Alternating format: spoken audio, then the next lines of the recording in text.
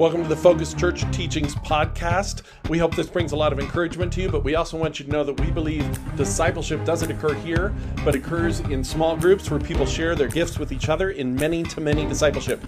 If you want to know more about that, stick around after the teaching.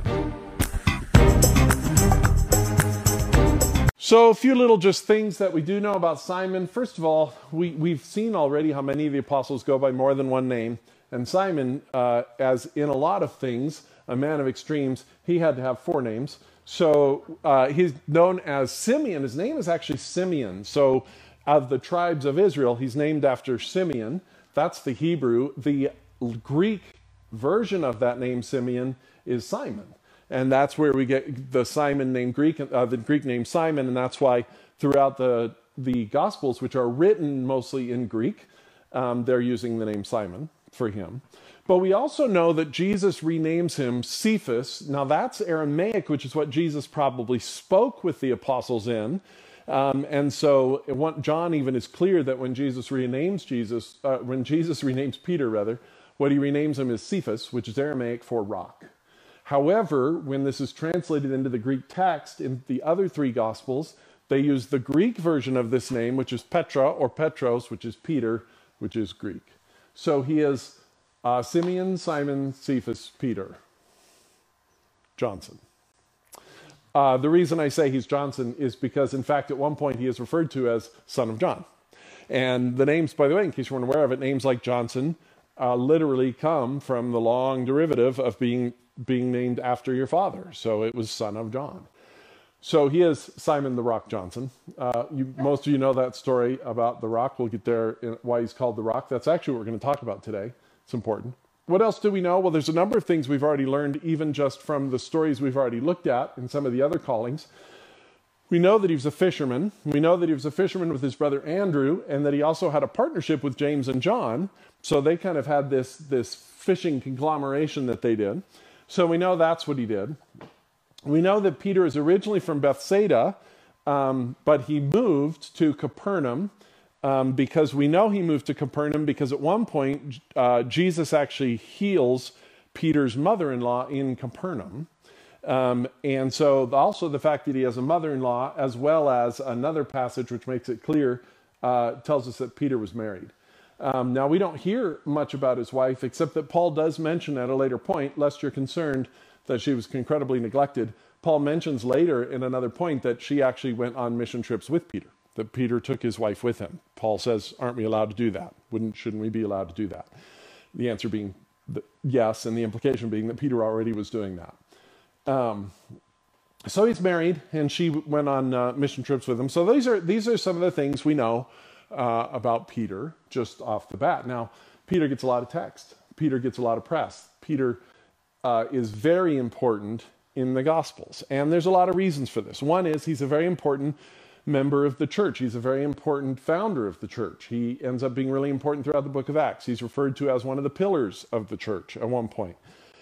He is the person that Paul goes to sort of get permission when Paul converts. He kind of runs it by Peter because Peter is a really important figure. Throughout the Gospels, Peter seems to have a kind of a leadership role among the apostles. And he's that kind of figure. And Peter is a very complicated, complex person, in fact.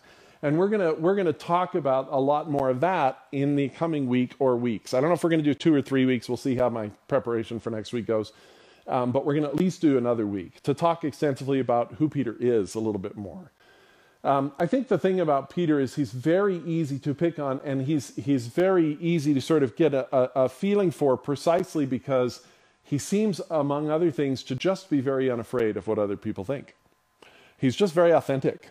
And so he says what he's thinking, even if what he's thinking is going to get him in trouble 2 minutes later. And even if he said it before and it got him in trouble. And even if he knows that if he keeps saying it, it's going to keep getting him in trouble. He just seems to just not be terribly concerned about it. This is, in fact, what is so surprising about his denial of Jesus, which we'll definitely talk about at the end, is that it's a rare moment for Peter where he actually seems to be intimidated by anyone or anything. And it does happen to him. But it's unusual for him. The rest of the time, he says stupid things, he says smart things, he does stupid things, he does smart things. He's one of the most devoted members of Jesus. He gives more effusive praise and declarations of devotion, which I think come from complete sincerity. He also is the one who argues more with Peter than anybody else in the Gospels. And that's just who he is. I mean, argues with Jesus. He probably does argue with himself too, but I meant he argues with Jesus more than anyone else in the Gospels. Again, we'll talk about all that in coming weeks. What I want to talk about tonight is really just one passage. And it is the passage that comes into this fact that he's called by Jesus Cephas, or Petra, the rock. And as interesting as this passage is, as fundamental as this passage is, as important as this passage seems to be, it's one of those passages where large segments of the church have very, very strenuous disagreement with each other about this passage. That it takes on importance that goes even beyond what we see here. And I'm not going to get into all the details of that, but I do want to touch on it because I think there is a really important lesson here for us. So let's look at this. This is Matthew 16, verses 13 through 20. It says, when Jesus came to the region of Caesarea Philippi, he asked his disciples, "Who do people say the Son of Man is?" They replied, "Some say John the Baptist, others say Elijah, still others Jeremiah or one of the prophets. But what about you?" he asked. "Who do you say I am?" Now this is interesting because the first and second question may not have immediately sounded the same to them. The first question he asks is, who do people say the Son of Man is? Which could have meant, literally, he might have been asking them, in the theological discussions out there, who are people identifying as the Messiah? And they say, well, John the Baptist or Elijah, maybe it's Jeremiah. Now, he might have said that knowing that they already thought he was the Messiah, so he might have been saying, who do they say I am? But it's not entirely clear. So first he asks this sort of general theological question, which frankly makes more sense because it's a little bit hard for me to fathom that people thought that Jesus was John the Baptist, given that they were alive at the same time. And that would have been a complicated trick to pull off. So I think he might just be saying, who are people identifying as the Messiah? And then he says, but what about you? Who do you say I am? And Simon Peter answered, you are the Messiah, the Son of the living God. You are the Son of Man, right? You are the Messiah, the Son of the living God.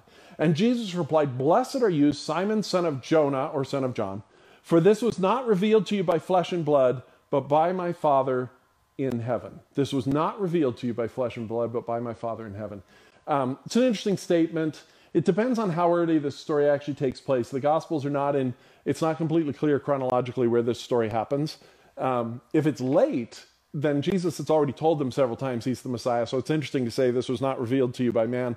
But it could mean that because they have a hard time picking up on some things that he says very clearly. And he's just saying it took God's insight for you to see this finally. And he goes on. He says, and I tell you that you are Peter. So right after calling him Simon, he says, you are Cephas, probably is what he actually said, meaning the rock. Translated here into Greek, because this is written into Greek, you are Peter, and on this rock. So he essentially says, you are Peter, and on this Peter, or you are rock, and on this rock, I will build my church. Now there's some discussion about those two words not being entirely the same, and they're not. The two terms for rock here are slightly different. I'm not going to get into details. It's kind of a hair-splitting argument. I think the reality is they're only different because the word for rock tends to be feminine, and when the Matthew translates it into Peter's name, he doesn't want to give Peter a feminine name, so he uses the masculine version. I think that's really the only reason there's a distinction here. But the point is, it doesn't matter. There's clearly wordplay going on here. All right? I love the fact that God apparently is not a scorner of puns. The Psalms are filled with them, and even right here, Jesus is using one at a really important moment. I'm going to call you the rock, because on this rock I will build my church, and the gates of death, Hades could be hell. I think in a lot of ways it just means death here, which is really important. The gates of death will not overcome it. It won't just disappear, it won't die. My church is going to survive, it's going to persist, it's going to outlast. Now it could mean hell. And that also is important. The demons and the spiritual forces are not going to defeat the church. He says, I will give you the keys of the kingdom of heaven. That's a pretty big deal, right? I mean, when you're young and your dad gives you the keys to the car, that's like, wow, he's going to trust me with his car. Well, this is a big trust. I'm going to give you the keys to the kingdom of heaven. Whatever you bind on earth will be bound in heaven, and whatever you loose on earth will be loosed in heaven. Whatever is happening here This is a big deal. It's a little hard to understand because it's too big a deal in some ways, right? So the first thing I want to point out is this conversation seems to be a private conversation between Peter and Jesus. That isn't to say the other apostles aren't there. They might be, they might not be. They might be paying attention, they might not be paying attention. It could be that when Jesus said what he said, or when Peter said what he said about you being the Messiah, that Jesus just answered him directly and the others were off doing their own thing. It's not clear. What we do know is the you here is singular. So one of the things that's interesting about the Greek text is that the word you can be either plural or singular. And so whenever Paul or Peter or Jesus are talking to groups of people and they use the word you, they say the plural you. It would be like us saying, well, some of our neighbors saying y'all. Or in New Mexico, we say you guys, right? And what we mean by that is all of you. And so what he says here is not, I will give all of you the keys to the kingdom of heaven. Whatever all of you bound will be bound in heaven. He seems to say it to Peter, which is where the debate begins to come in. What is happening here? What is Jesus doing? And what is he saying? He goes on and he says, I tell you, he says, then he ordered his disciples not to tell anyone that he was the Messiah. Let's leave that. That is also confusing at this moment. Who do people say I am? Who do you say I am? You're the Messiah. Good. Shh. That's fantastic, but shh. Don't tell anyone. We'll come back to that. But what's happening here? So there's a lot of discussion. Like I said, there's a lot of debate, but basically we come down to two key questions. And again, I don't want to get into all of that. We could really get in the weeds. There's so much argument about this. If you're the kind of person who's fascinated, really wants to explore it, by all means do. Just grab some commentaries on Matthew 16, start working your way through them, but don't stop at the first one or two, because there's a ton of ideas here. And they're not all without agenda or bias, and that's the difficulty. But here's the questions. Number one, what or who is the rock? When he says, upon this rock I will build my church, does he mean Peter? He says, you're the rock, and on this rock I will build my church. Does he mean Peter is the rock upon which the church will be built? That's an important, that may not sound like an important question. It turns out to be a really important question. The second question is similar. What are the keys of the kingdom and who receives them? Again, this is a singular statement. In the singular form is he saying this to Peter. One way to read the text is very simply to say that Peter is the rock upon whom the church will be founded, and Peter is granted the keys of the kingdom, a certain sort of authority to the church. And that really is what these questions tie upon, is question of foundation and authority. When you look at the church, where's the foundation and where's the authority? These questions are even more important and fascinating because Jesus actually uses a word here for, as far as we know, the first time. And that word is church. It's not, before now, Jesus has never sort of referred to what's coming as this thing that we know of as the church. Jesus is talking about an organization, a structure that's going to come together to reflect him, and he talks about it in these big terms of keys to the kingdom of heaven. Now, the word church itself is not a spiritual word. It's literally the word ecclesia, which means assembly. That's all it means. An assembly with a purpose, not just sort of a mob, right? The difference between a mob and a meeting. The difference between a mob and an organization, or a mob and a community. It's not just a group of people, but it is an assembly with a purpose, usually, and often some kind of structure. But beyond that, it doesn't necessarily mean it's holy or sacred, but Jesus is referring to the idea that there will be an assembling of followers beyond these 12. He's hinting at what's to come, something we know, but they could only begin to possibly understand. That what's coming is going to be an assembly, a community of people who will be following me. And it will be a community of purpose, and it will be a community which continues in perpetuity. The gates of death, the gates of hell will not overcome it. It will be preserved. And in this important community of Jesus, he says, upon this rock I will build my church, and I will give you the keys of the kingdom. And what does this mean? Well, so here's the thing. Let me just explain to you why this is such a big deal and why this becomes important. For the Catholics, the reading of this text is clear. And to their credit, it's not a stretch. If you read this at the way that perhaps to you looks most simple and clear, he says, Peter's called the rock, and on this rock I will build my church. Peter's the foundation. He then goes on to say, I give you, Peter, authority to the kingdom of heaven. The reason this is important to Catholics is that Catholics believe that this is the beginning of the papal system, the beginning of the popes. And they believe Peter was the first pope. This is therefore a very important discussion for them, and they defend the idea that Peter is the rock upon which the church is built, because to let that go is to let go of a very important part of the structure to which they're used. From the other end, Protestants read this, and because there is such pressure on it to mean that the papal system is in existence, the Protestants then are sort of forced to defend very vigorously the idea that he can't be saying that Peter is the foundation and authority for the coming church. And so what happens is you have people who are clear-headed and theological who come to this passage not objectively. Do you see that? They come with an agenda to defend, which is not wrong, but it's important to understand that's what happens. Now, you all know whether I'm Protestant or Catholic. You all know where my position is going to come. But what I'd like to do is try as much as we can, as we always try to do, to see what the text tells us. To look at the text in the context of Scripture and in the context of things we understand, and see what we can glean from it without immediately feeling the need to defend our particular system as we understand it. We'll do our best. We won't succeed entirely, but we'll do our best. All right? Fair enough? Okay. So we start with one thing. So let's start, in fact, by looking at the idea that Jesus is speaking to Peter. Because one of my questions would be, as a Protestant, as an evangelical, or post-evangelical, I don't even know what we are, but we're not Catholic. As a Protestant, one of the things that I want to do is I want to ask the question, is it possible to see the text as saying that Peter is the founder and authority of the church in some fashion without it undermining the idea that we do not operate under a papal system? Does one necessarily lead to the other? So let's just see, because the text does appear to say that.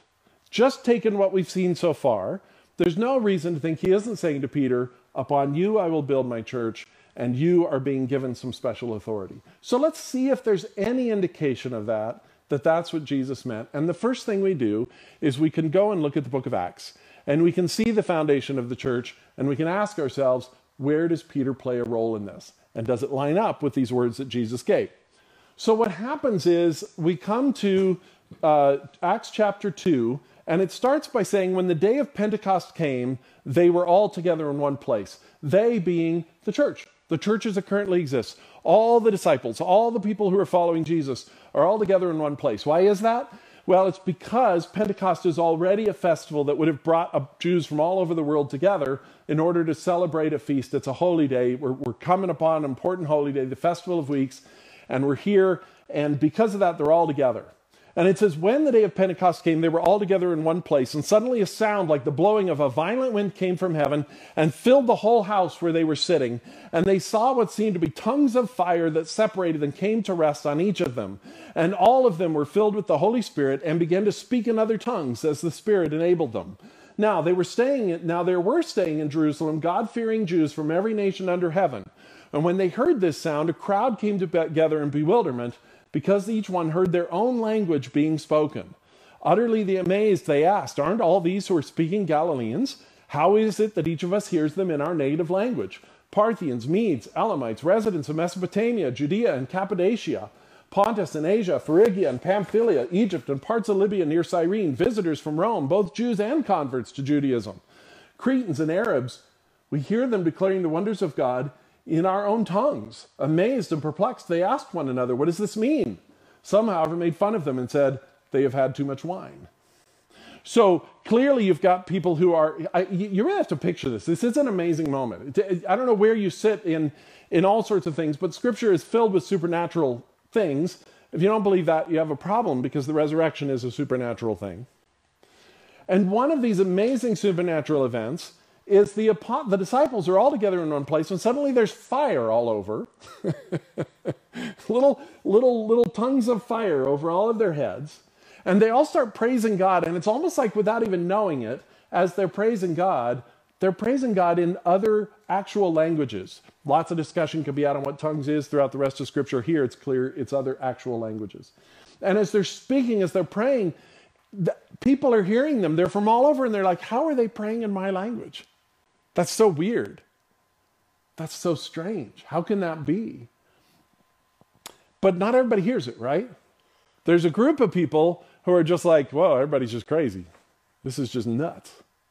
This is just babble. This is just, and these guys think they're hearing them pray in their own language, and they've had too much wine. Everybody's just drunk. But it's a big thing, and it was loud, right? It was loud. There was this rushing wind, and then there's this fire crackling, and then there's people praying loudly in your language, and you're hearing it. And then everybody's talking, and they're amazed, and they're wondering what is happening. And what's happening is this is the beginning of this thing that Jesus talked about, this thing called the church. The book of Acts, the author of Acts, Luke, tells us this is where it begins. This is when the assembly goes from simply being a group of people hanging out trying to follow Jesus to an assembly that has been granted a certain authority. The Holy Spirit has come, and they now pray in other languages. So this is happening, and Jews from all over the world are here, and they're witnessing the Holy Spirit, which was promised by the Messiah, was said would come with power, but they don't understand what's happening. They don't know what they're seeing. It's all kind of locked to them. It's mysterious. And then somebody speaks. Then Peter stood up with the 11, raised his voice, and addressed the crowd. Fellow Jews, and all of you who live in Jerusalem, let me explain this to you. Listen carefully to what I say. These people are not drunk, as you suppose. It is only 9 a.m. No, this is what was spoken by the prophet Joel. In the last days, God says, I will pour my spirit out on all people. Your sons and daughters will prophesy, your young men will see visions, your old men will dream dreams. Even on my servants, both men and women, I will pour out my spirit in those days, and they will prophesy. I will show wonders in the heavens above and signs on the earth below, blood and fire and billows of smoke. And the sun will be turned to darkness and the moon to blood before the coming of the great and glorious day of the Lord. And everyone who calls on the name of the Lord will be saved. This is the founding of the church. This is the moment. He's showing that what Joel prophesied was the church. A church where everybody has the Holy Spirit in them. Everybody has the ability to speak on behalf of God. That's phenomenally bizarre to them. And it's a church in one sense where everybody has equal access and authority. And yet as we see this founding of the church, do we see Peter in a prominent position? We do. I mean, he speaks, right? He's the one who explains it to them. You could argue he's the one who unlocks the keys for them. He's the one who brings the keys to unlock the kingdom of heaven. He says to them, you're all welcome, but this is where it is. But hold that, because there's more. Interestingly enough, we jump ahead about 6 chapters, we get to Acts 8, and an interesting thing happens. So in Acts 8, what's happened is the persecution has come, and the apostles are scattered. Remember, we talked about Philip. He ended up in Samaria. When we talked about Philip as the apostle, he ended up in Samaria, and he starts sharing the gospel with Samaritans, and he preaches, and people begin to receive the Lord. And then it says this, when the apostles in Jerusalem heard that Samaria had accepted the word of God, they sent Peter and John to Samaria. And when they arrived, they prayed for the new believers that they might receive the Holy Spirit, because the Holy Spirit had not yet come on any of them. And they had simply been baptized in the name of the Lord Jesus. And then Peter and John placed their hands on them, and they received the Holy Spirit. So once again, we see Peter as foundational, and this is to like a whole distinct group being welcomed into the church. Remember the first time in Acts 2, it's Jews from all over the world. Converted Jews and Jews, but Jews. But this is a different group. This is Samaritans. We've talked about the Samaritans a little bit, how they weren't regarded by the Jews we saw in Acts 2 as real Jews. But now they're being reached. So it's like another group. And I think in order to show that they are really part of the church, it's just an aside, Jesus does the same thing with the Holy Spirit that he did with the first group, just to show that this group is not any less real. This doesn't happen anytime anyone gets saved in Scripture, but I think this is an important, crucial moment, this idea of the Holy Spirit coming through the laying on of hands and coming with significant signs and power, is because it wants to say the Samaritans are as much a part of the church as the Jews. And who is foundational in this introduction? Who comes to sort of unlock the keys for them? Peter. So once again, we see, okay, that could be, but hold on, there's one more. Acts chapter 10. At Caesarea, there was a man named Cornelius, a centurion in what was known as the Italian regiment. Let's be clear. If you're a centurion, what does that mean? It means you're a Roman, means you're a Gentile, means you work for the Romans. There was a man named Cornelius, a centurion. Centurion literally means a commander of 100 men. Century is 100. Centurion means 100 men. A centurion in what was known as the Italian regiment. He and all his family were devout and God-fearing. He gave generously to those in need and prayed to God regularly. So he's a devout Gentile. One day at about 3 p.m, he had a vision. He distinctly saw an angel of God who came to him and said, "Cornelius." And Cornelius stared at him in fear. "What is it, Lord?" he asked. The angel answered, "Your prayers and gifts to the poor have come up as a memorial offering before God. Now send men to Joppa to bring back a man named Simon, who is called Peter. He is staying with Simon the tanner, whose house is by the sea." When the angel who spoke to him had gone, Cornelius called 2 of his servants and a devout soldier who was one of his attendants. And he told them everything that had happened and sent them to Joppa. And about noon the following day, as they were on their journey and approaching the city, Peter went up on the roof to pray. He became hungry and wanted something to eat. And while the meal was being prepared, he fell into a trance. And he saw heaven opened, and something like a large sheet being let down to the earth by its 4 corners. And it contained all kinds of 4-footed animals, as well as reptiles and birds. And then a voice told him, "Get up, Peter, kill and eat." "Surely not, Lord," Peter replied. I do love the fact that even after Jesus is resurrected and clearly in heaven and God, Peter's still willing to argue with him. "Surely not, Lord," Peter replied. "I've never eaten anything impure or unclean." And the voice spoke to him a second time. "Do not call anything impure that God has made clean." This happened 3 times, and immediately the sheet was taken back to heaven. And while Peter was wondering about the meaning of the vision, the men sent by Cornelius found out where Simon's house was and stopped at the gate. And they called out, asking if Simon, who was known as Peter, was staying there. And while Peter was still thinking about the vision, the Spirit said to him, "Simon, 3 men are looking for you, so get up and go downstairs. Do not hesitate to go with them, for I have sent them." And Peter went down and said to the men, "I'm the one you're looking for. Why have you come?" And the men replied, "We have come from Cornelius, the centurion. He is a righteous and God-fearing man who is respected by all the Jewish people. And a holy angel told him to ask you to come to his house so that he could hear what you have to say." And then Peter invited the men into the house to be his guests. And the next day Peter started out with them, and some of the believers from Joppa went along. The following day he arrived in Caesarea. Cornelius was expecting them, and he called together his relatives and close friends. And as Peter entered the house, Cornelius met him and fell at his feet in reverence. You can understand that reaction. I mean, this is a messenger that an angel promised would come. I would be very respectful of that individual. But Peter made him get up. "Stand up," he said, "I'm only a man." While talking with them, Peter went inside and found a large gathering of people, and he said to them, "You are well aware that it is against our law for a Jew to associate with or visit a Gentile.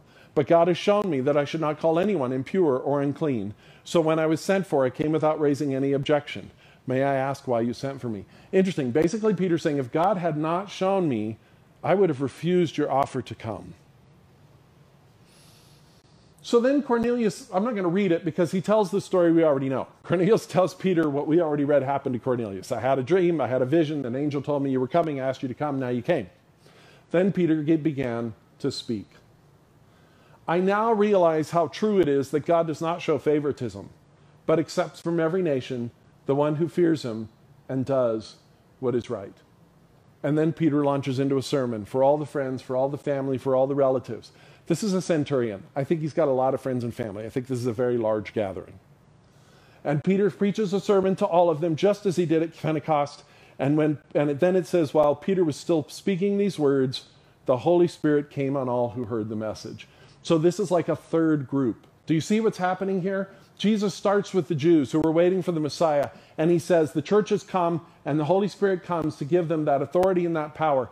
And then the Samaritans get saved, but God wants to say, you are not a second class of Christian. You are not a second class of church. No, Christian wasn't a term at this point. You're not a second class of Jewish believers in the Messiah. You're not a second class. You're equal. And to do that, he had Peter come and sort of bestow on them the same authority. The Holy Spirit comes to them. And now even the Gentiles, Peter comes to kind of confer the keys of the kingdom to them, to unlock to them the entrance to heaven. It says the circumcised believers who had come with Peter were astonished that the gift of the Holy Spirit had been poured out on the Gentiles. I think astonished is probably a soft word, right? I think some of them were probably incredibly unhappy. And some of them are thrilled. Just depends on where they were coming from, right? But it's just either way, this is not what they had seen. This is not what they had visioned. So I think the receiving the Holy Spirit with certain visible signs, it's an important part of each of these moments, precisely because what God is revealing is that the gates of the kingdom are being opened more and more and more widely. If you think of this idea of I'm giving you the keys to the kingdom of heaven, we think of Peter or whoever he's saying this to as a gatekeeper. And that, we normally think of gatekeeper's job is to do what? Keep people out. But that's not what we're seeing happen in these passages. We're not seeing Peter come to groups and say, not you. Nope, not you. In fact, the gate is being opened so widely that God knows he has to help Peter understand it. He has to say to Peter, don't say no to anybody. If I say they're clean, they're clean. I don't care what you think or what you've heard or what your theology is, what you even think I said. I want you to know I'm capable of making the most unclean animal, the most unclean person pure. Don't turn your nose up at that. I think this is why Peter is willing to go into Cornelius' house. I think to us it sounds like a funny thing to say, I'm only a man myself, but I actually think that's an important moment. Here's this man kneeling before him, a man who has oppressed his people. A man of the same kind of men that Peter not so long ago pulled a sword out and cut the ear off of because they were the enemy. And yet Peter, instead of enjoying even for a moment the kneeling of the centurion, says, stand up, we're the same. We're the same. And so if there is a gatekeeping going on here for Peter, it's a weird gatekeeping. It's a gatekeeping that is showing the gates are open. It's like the job he has with the keys are to open the gates and keep them open, to let people know you're welcome. So it is true, when you look at these passages, there is some truth to the idea that Peter's foundational to the church, no? And there is some truth to the idea that Peter has some authority here, because he's involved in each of these moments where people become part of the kingdom of heaven. True? So I think it is possible to call Peter foundational to the church, and I think it's possible to see him as being a steward of the keys of the kingdom, and that all makes a certain sort of sense. But let's go back to our initial passage where we started, and let's notice something important that we neglected, and I'll admit, intentionally on my part, because I like to lead you into these things. Something that we neglected before, because we stopped reading a little bit too early. What's interesting is this passage about authority. He says you have the keys of the kingdom of heaven, and what you loose on earth will be loosed in heaven, and what you bind on earth will be bound in heaven. He says that to Peter here, and he says it in that singular you. But guess what? 2 chapters later, Jesus says the same thing to all of the apostles, and he uses the plural you. Matthew 18. He says a number of things, but let's read it. He says, if your brother or sister sins, go and point out their fault just between the two of you. If they listen to you, you've won them over. But if they will not listen, take 1 or 2 others along, so that every matter may be established by the testimony of 2 or 3 witnesses. And if they still refuse to listen, tell it to the church. There's that word church again, which doesn't appear very often in Jesus' words. And if they refuse to listen even to the church, treat them as you would a pagan or a tax collector. We could have lots of discussions about what that means. Might not mean what we think it means. Think about the way Jesus treated pagans and tax collectors. It's an interesting statement. But he goes on, truly I tell you, whatever you bind on earth will be bound in heaven, and whatever you loose on earth will be loosed in heaven. And then he says this, again, I tell you that if 2 of you on earth agree about anything they ask for, it will be done for them by my Father in heaven. For where 2 or 3 gather in my name, there I am with them. So sandwiched in between 2 passages which you may think are unrelated, we have him repeat this idea of authority, that what you bind on earth will be bound in heaven, what you loose on earth will be loosed in heaven. And this time when he speaks of this authority, he's not speaking just to Peter. He's speaking to all of the apostles, and he clearly means it for all of them. What's more is, I think if we really look, we'll see that this is not sandwiched in between two unrelated ideas. In fact, I think this whole paragraph, this whole passage, is one very related idea. It's all about authority of a community rather than authority of an individual. What does it say to do if you have something you can't mediate yourself? Well, it says you bring it to one or two others, but what if they can't mediate it? Then what do? Do you go find the priest, as would have been done in the Israelite world? When you needed mediation, you went to the priest or you went to the prophet. There was an individual who had authority to do the mediation. This is actually a very weird sort of mediation, because who's supposed to do it? The entire community. That doesn't sound very efficient. In fact, you can argue if it's effective. But whether you can argue if it's effective or not, that's what it says. It says that the authority to mediate in this area is left not to an individual, but to the church. Then he goes on and says, because whatever you bind on earth will be bound in heaven, whatever you loose on earth will be loosed in heaven. Because what you as a community do has authority. It makes a difference. It has a corollary in the kingdom of heaven.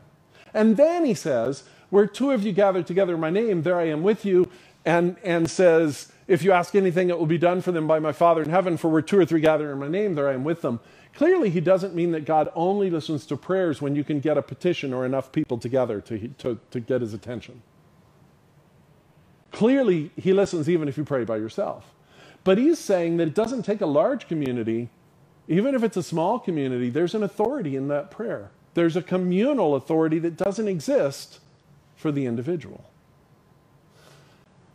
And if in this passage, if that's what this is all about, and he uses the same phrase he used to Peter, then clearly when he talks about the kingdom of heaven, he does not intend to give that authority to one individual. So why say it to Peter first? I think the easiest way to understand this, and by the way, the fact that this is in the same gospel, so it's not even like two different gospel writers had two different perspectives. It's like Matthew is recording both of these conversations.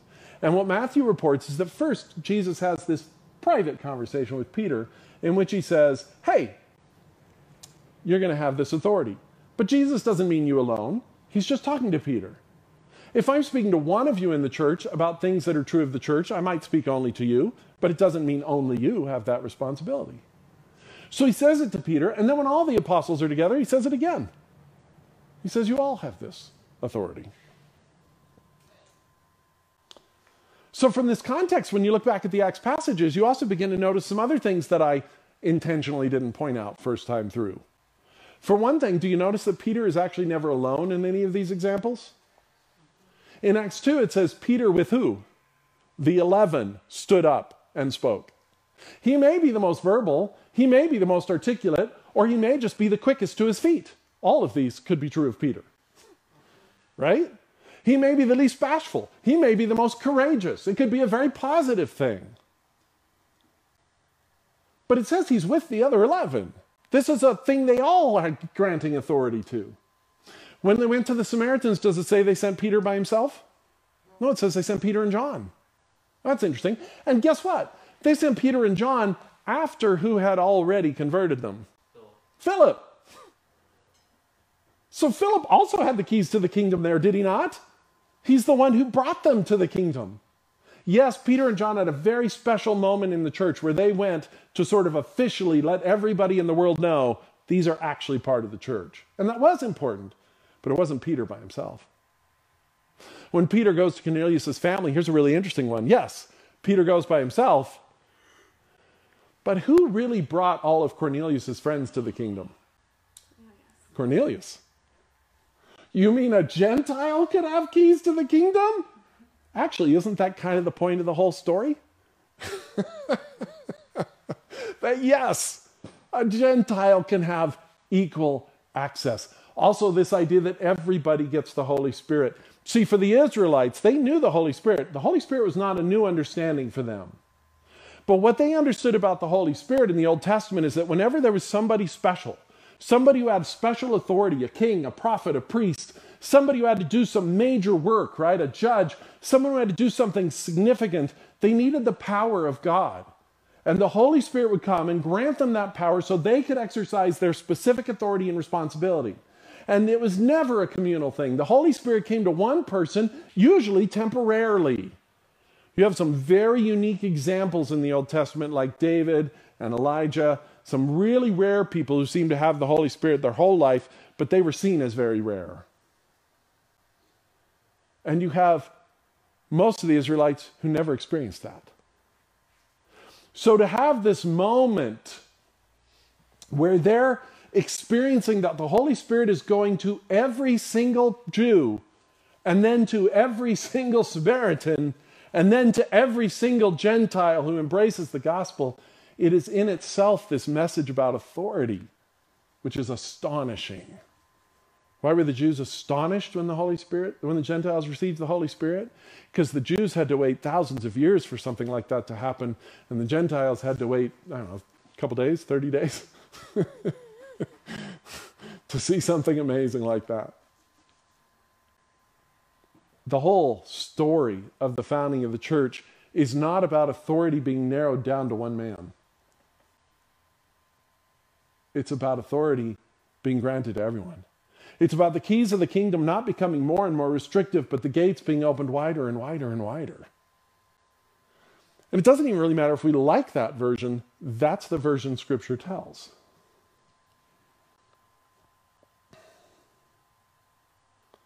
The second thing we see is the nature of Peter's sermons. If Peter is, in one sense, giving the keys to the kingdom, if he is opening those gates wider, how's he doing it? Does he talk about himself? Of course not. What does he focus on? Does he even focus on rules and policies and procedures? These are the things you must do to be part of our congregation. You mean to act more like Jews? You Samaritans, you were wrong all along. Now you got to become more like us. Why did the Samaritans accept the gospel? Because it never was said to them by Philip or Jesus or anyone else, you first have to become more like the Jews you disagree with. It didn't say that at all. No, his sermons don't focus on rules and policies and procedures. They don't focus on the gatekeeping issues. They don't focus on what the keys are. They don't focus on Peter as the foundation.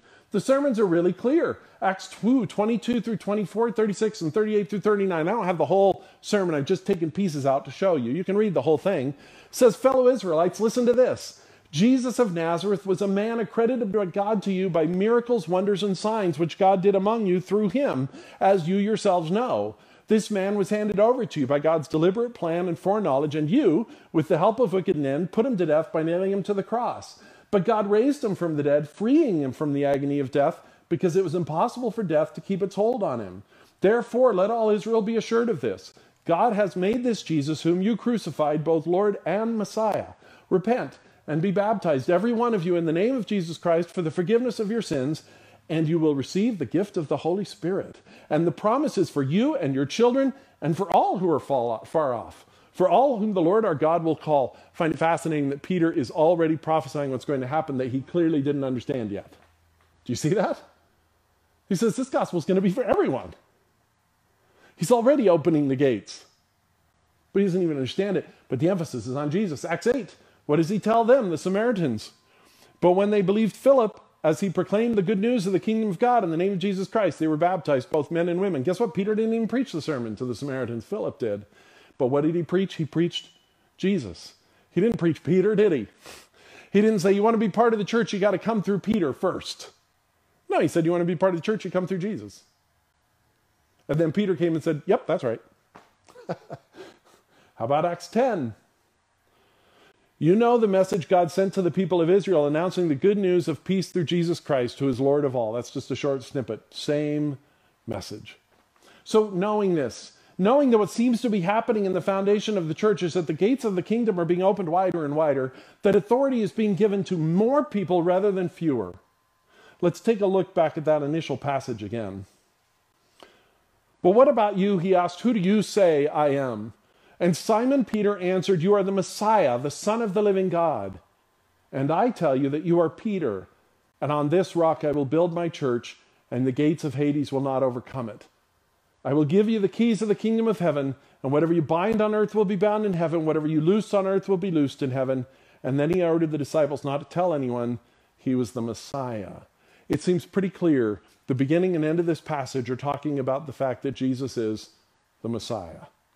I think when Peter says, "You are Peter, you are the rock, and upon this rock I will build my church," I think it's reasonable, based on everything else we've seen about the founding of the church, to understand this statement not to be saying that Peter himself is the rock, but the declaration that Peter made is the rock.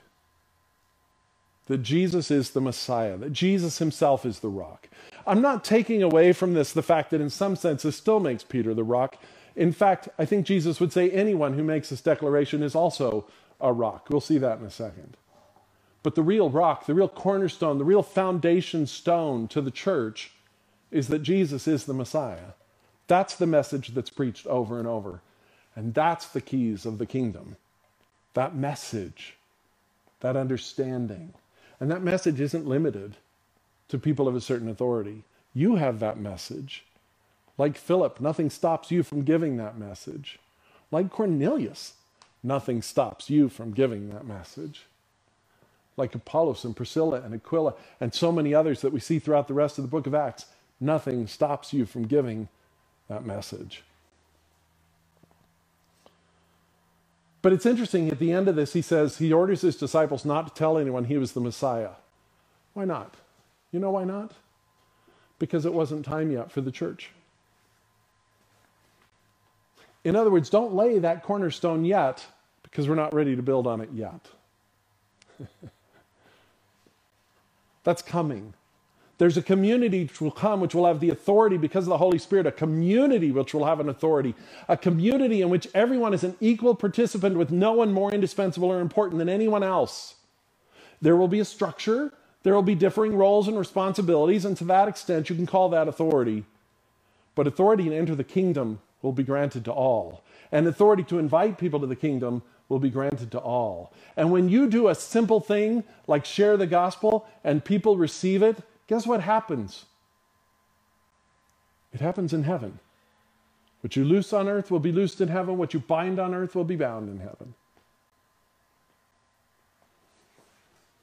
It's astonishing, really, that authority to extend the keys of the kingdom are granted to everyone. But if you're unsure that what I'm saying is true, I think the best way to resolve this debate, in my opinion, is to see how Peter understood it. How did Peter understood what Jesus told him? Did Peter think he was the authority of the church? Did he think he was the Pope who would lead us forward? Did he think he had the keys to the kingdom? Did he think that authority had been placed upon him for all these things? I want to read a passage from 1 Peter. These are Peter's own words. These are his explanation. And I want to read it as our benediction tonight, much as I read the prayer last week as our benediction. So once again, when I'm done reading this, we'll just stop. We'll let the last words be God's words tonight. How's that for a pithy statement?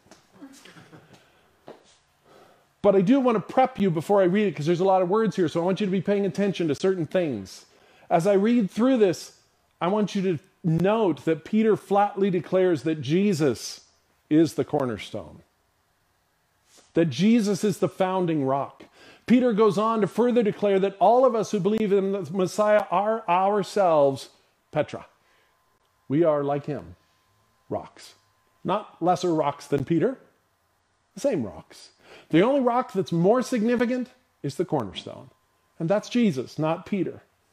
I want you to notice that he also goes on to declare that we are not only all rocks, but we are all priests. Who are priests? Priests are those who have the keys and the authority to decide who gets to enter the kingdom. This phrase, what you bind on earth and keys of the kingdom of heaven and what you loose in heaven, there are some who believe, in fact, that this is not even a foreign phrase to Peter, that Jesus didn't make it up. He borrowed it from phrasing that was already being used by, guess who? The Pharisees, to describe their own role. It's as if Jesus is saying the Pharisees think they have the keys to the kingdom of heaven. Guess what? I'm giving it to everybody. And that's why Peter says we're all priests. We all have that authority. All of us. You are the rock. You are the church. Really, it's another way to describe what we try to do here at Focus, right? It's a recognition of our status as God's chosen people, a royal priesthood, a holy nation. We believe that we are an assembly with purpose and authority. And where 2 or 3 of us gather together in the name of Christ, there's power. That's why we believe our focus groups are church. They are the ecclesia. They are the assembly with purpose and with the keys to the kingdom of heaven, with the Holy Spirit and authority and access for all of us. Together we reflect the glory of Christ. Together we exercise authority as ambassadors of Christ. Together, says Peter, we bring people out of darkness into his wonderful light. Note these things and listen closely, and I'll put it up on the screen as Peter speaks to us. The reference, if you're interested to look at it later, is 1 Peter 2, verses 4 through 10. As you come to him, the living stone, rejected by humans but chosen by God and precious to him, you also, like living stones, are being built into a spiritual house to be a holy priesthood, offering spiritual sacrifices acceptable to God through Jesus Christ. For in Scripture it says, "See, I lay a stone in Zion, a chosen and precious cornerstone, and the one who trusts in him will never be put to shame." Now to you who believe, this stone is precious. But to those who do not believe, the stone the builders rejected has become the cornerstone, and a stone that causes people to stumble, and a rock that makes them fall. They stumble because they disobey the message, which is also what they were destined for. But you are a chosen people, a royal priesthood, a holy nation, God's special possession, that you may declare the praises of him who called you out of darkness into his wonderful light. Once you were not a people, but now you are the people of God. Once you had not received mercy, but now you have received mercy.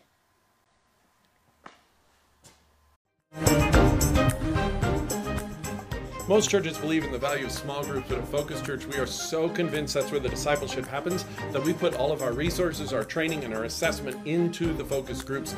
And we believe that you can be part of a focus group from anywhere in the country. So if you'd like to join us, just email me at pastormac, M-A-C, _@mac.com, and I'd love to tell you how you can be part of it. Either way, I hope this has been encouragement to you, and we'll see you here again next week.